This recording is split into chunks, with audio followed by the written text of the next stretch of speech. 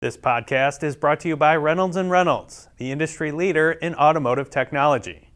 Find out what Reynolds is up to in the digital retailing space by visiting reyrey.com/retailanywhere.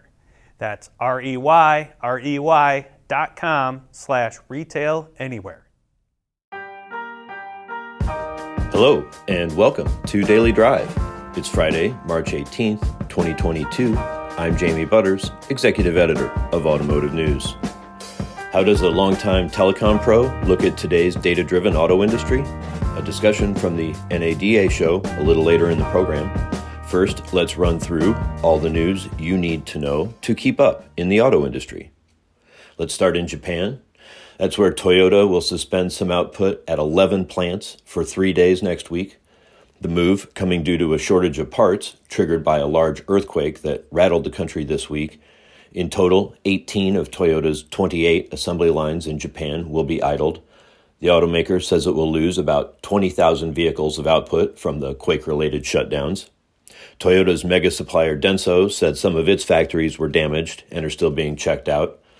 But on the road to recovery, critical semiconductor maker Renesas Electronics said it had resumed partial test run production at 2 of 3 plants near the quake zone. Japanese public broadcaster NHK reported that the 7.4 magnitude earthquake killed 3 people and injured 190. Maserati, the Stellantis-owned Italian luxury brand, is going fully electric by 2030. Even by 2025, Maserati says that all of its models will offer a battery electric version. The plan is part of Stellantis' Dare Forward 2030 strategy that was unveiled early this month. The first of the EVs for Maserati will come next year. The Gran Turismo Coupe and its convertible counterpart will both get battery-powered variants. The upcoming Grecale crossover will also get an electric powertrain next year. Maserati says it will set performance innovation benchmarks in every market and every segment in which it competes. Crossing over the Alps to Germany, Porsche too has set a more ambitious sales target for electric vehicles. CEO Oliver Blume said more than 80% of new Porsche models will be fully electric in 2030. Porsche's previous target was for 80% to be electrified, including plug-in hybrids. Porsche also stuck to its long-term target of an operating margin of at least 15%. In other product news, General Motors is expected to discontinue 2 subcompact crossovers, the Buick Encore and Chevrolet Trax. Auto Forecast Solutions says GM will end production of both South Korea-built CUVs in August. U.S. sales of the Trax plunged 60% last year, and Encore deliveries in the U.S. fell 52%. Sales of both vehicles peaked at more than 100,000 in 2019. What do higher fuel prices mean for the auto industry? It may be hard to see a big change in sales when inventory is so scarce, but what is changing quickly? The price of ride-hailing. Lyft is adding a fuel surcharge for most rides in the U.S. The move is being made to cushion the impact of high gas prices on drivers. All riders, except those in New York and Nevada, will be charged an extra 55 cents for their trips. The surcharge starts next week and will run at least 60 days. Uber has made a similar move, charging riders either 45 cents or 55 cents extra for each trip. And that's the news you need to know. Cox Automotive is doubling down on diversity. We'll hear why from President Steve Rowley after this.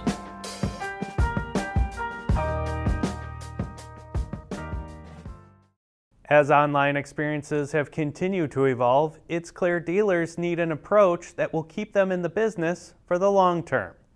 Chris Walsh, Casey Edwards, and Dave Bates, top Reynolds executives, sat down to discuss today's digital retailing landscape. Here's an excerpt from that roundtable discussion. So what are dealers trying to do to get this fully online and online to in-store experience? I mean, that's a great question, and honestly, it's kind of a hard one to answer because retailers are kind of defining and using digital retailing differently. You know, to some dealers, it's selling a car. To others, it's sales and F&I, and they tend to be approaching it in chunks versus, kind of a holistic approach, and then you end up just focusing on one or two things when you need to focus on, more of a big picture. Digital retailing is dealership operations, period. Reynolds' Retail Anywhere approach focuses on streamlining dealership operations and improving profitability. For more information about this big picture, holistic approach, visit rey.com/retailanywhere. That's REY.com/retailanywhere. Welcome back to Daily Drive. I'm Jamie Butters.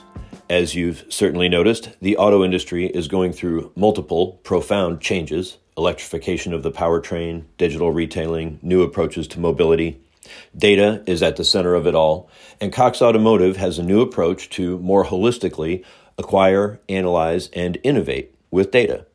Cox Automotive President Steve Rowley, with a background in tech and telecom, needs more people. He's trying to hire thousands, and he's looking for diversity at all ranks of the company. He explained to me his approach to the job in an interview last week at the NADA show in Las Vegas. I'm here with Steve Rowley, President of Cox Automotive. Steve, you took over Cox Auto in July 2020, new to the auto industry. Is this your first NADA? This is my first NADA as a working individual. I've visited this show a few times, but a lot here. Wow, a lot here. I know people are really excited to be back in person after we didn't have an in-person show last year. But before you were in automotive, I guess in your previous life when you were here, you were in telecom, right? I was. You were at Cox Communications and Sprint before that? I was, yes. I was curious, what does that experience bring to what's happening at Cox now? Wow, it's a great question. I didn't think it was going to have much coming into the role. I've always been a car enthusiast and loved the industry. But look, just being here today, I mean, it is vibrant. There's so much going on, and it's all about technology. I mean, technology, software application. So it's what I've spent my entire career on, and everyone's really looking for, all the constituents we have are looking for, how can I operate more efficiently, more effectively, have customer experience at the mindset, and use technology to get more data and things of that nature. So very, very analogous, very exciting. It sounds like a good amount of crossover. It does, there is. So along those lines, in February, you introduced DriveQ. You did. Tell me what that's about. So DriveQ is a culmination and umbrella for all of our data. We've got tens of thousands of products that we're collecting data on, and we're able to build super smart strategies for our customers. We think of it in three strategic planks. We think of it as first of acquiring that data, that unique data that we get from our customers and our products. We have 40 million people that visit our website a month, and so it's amazing. We have over between KBB and AutoTrader. Right. The other part of our second ring of that is data intelligence. So it's taking that data and turning it into something that's usable for our customers, so they can have better insights to their customers, better predictability, et cetera. And then the third part is what I would say is our data innovation. So it's continuing to innovate. It's an ever-evolving product, an evolving status, so that when we bring DriveQ to you, we have an umbrella of understanding your issues and then solving it with the solutions that we have. You touched on it there. Cox Cox Automotive is so broad. It touches the industry in so many ways, and it has always seemed to me like there was kind of some missed potential there to find, and I don't know what it should be, but to tie all that data together, it seems like there should be some really powerful insights that come from it. Well, I mean, that's exactly right. I mean, that's one of our focus right now, is to continue to say, how can we do more for the customer? How can we do more for the industry? But it's bringing it together in a very digestible way. So creating environments that are all connective, not selling single components, but selling the solution itself, so that it's easy and digestible for our customers as well as the end user. So, over the years, Cox Automotive has made some pretty big investments. Where are you placing your bets now? What are you investing in 2022? Well, look, I talked about technology. So everything that we're focused on right now is digital. We're into mobility and electrification in a very big way, and we continue to drive nuances around our existing business around Manheim and our partnerships. So on the digital side, it's all about digital retailing. We're very focused on digital retailing, driving the customers. About 80% of customers are looking to find some digital fashion. They want to have an experience of a digital, so we built a comprehensive omni-channel to support that. On the wholesale side, we have a product called Fusion, so it's allowing us to digitally and create AI and computer visioning, so that the condition reports that we do, millions of condition reports we do every year, is really driving. And then EV and electrification and batteries is a huge focus for us. Are you hiring? Are you trying to add people?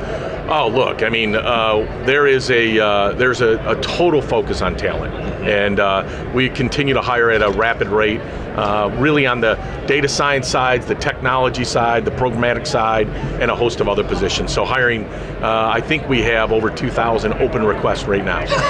So quite a bit. Yeah, yes, good luck with that. Yes, we need that.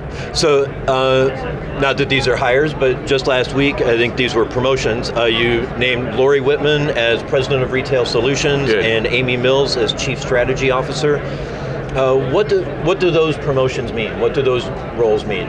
Well, look, first of all, both of them are incredibly intelligent people. They're industry veterans. They know exactly what they've been doing. They understand the business. It's also diversity of thought and bringing more diverse people into our organization, bringing those folks on my leadership team and advancing their thoughts and vision as we move forward. Lori's a seasoned and experienced veteran of operations. Amy is one of the major talents in the automotive industry around strategy and what's ahead of us. So bringing those two people together really make for a very powerful force at Cox Automotive. Well, and you've already traditionally had a pretty diverse leadership team. We have. A lot of women in prominent roles. We have. Yeah. We have. It's one of our pushes, diversity of gender, of thought, of color, of host. We really feel that diverse companies accelerate better, create better value for our customers, and continue to have a more inclusive and thoughtful thinking at our organization at the highest levels. Steve Rowley, President of Cox Automotive, thanks for joining us today. Hey, thanks for having me here today, and what a treat to be here at NADA. So, that's Daily Drive for today. I'm Jamie Butters. You can get all the news on digital retail, smart use of data, and everything happening in the auto industry at autonews.com. Thanks to Nathan Kadick for editing today's show. Thanks to the ANTV team and web editor Victor Galvan for their help. And thanks to you for listening and making this show part of your workday routine. Have a great weekend until Monday, when we all get back to work.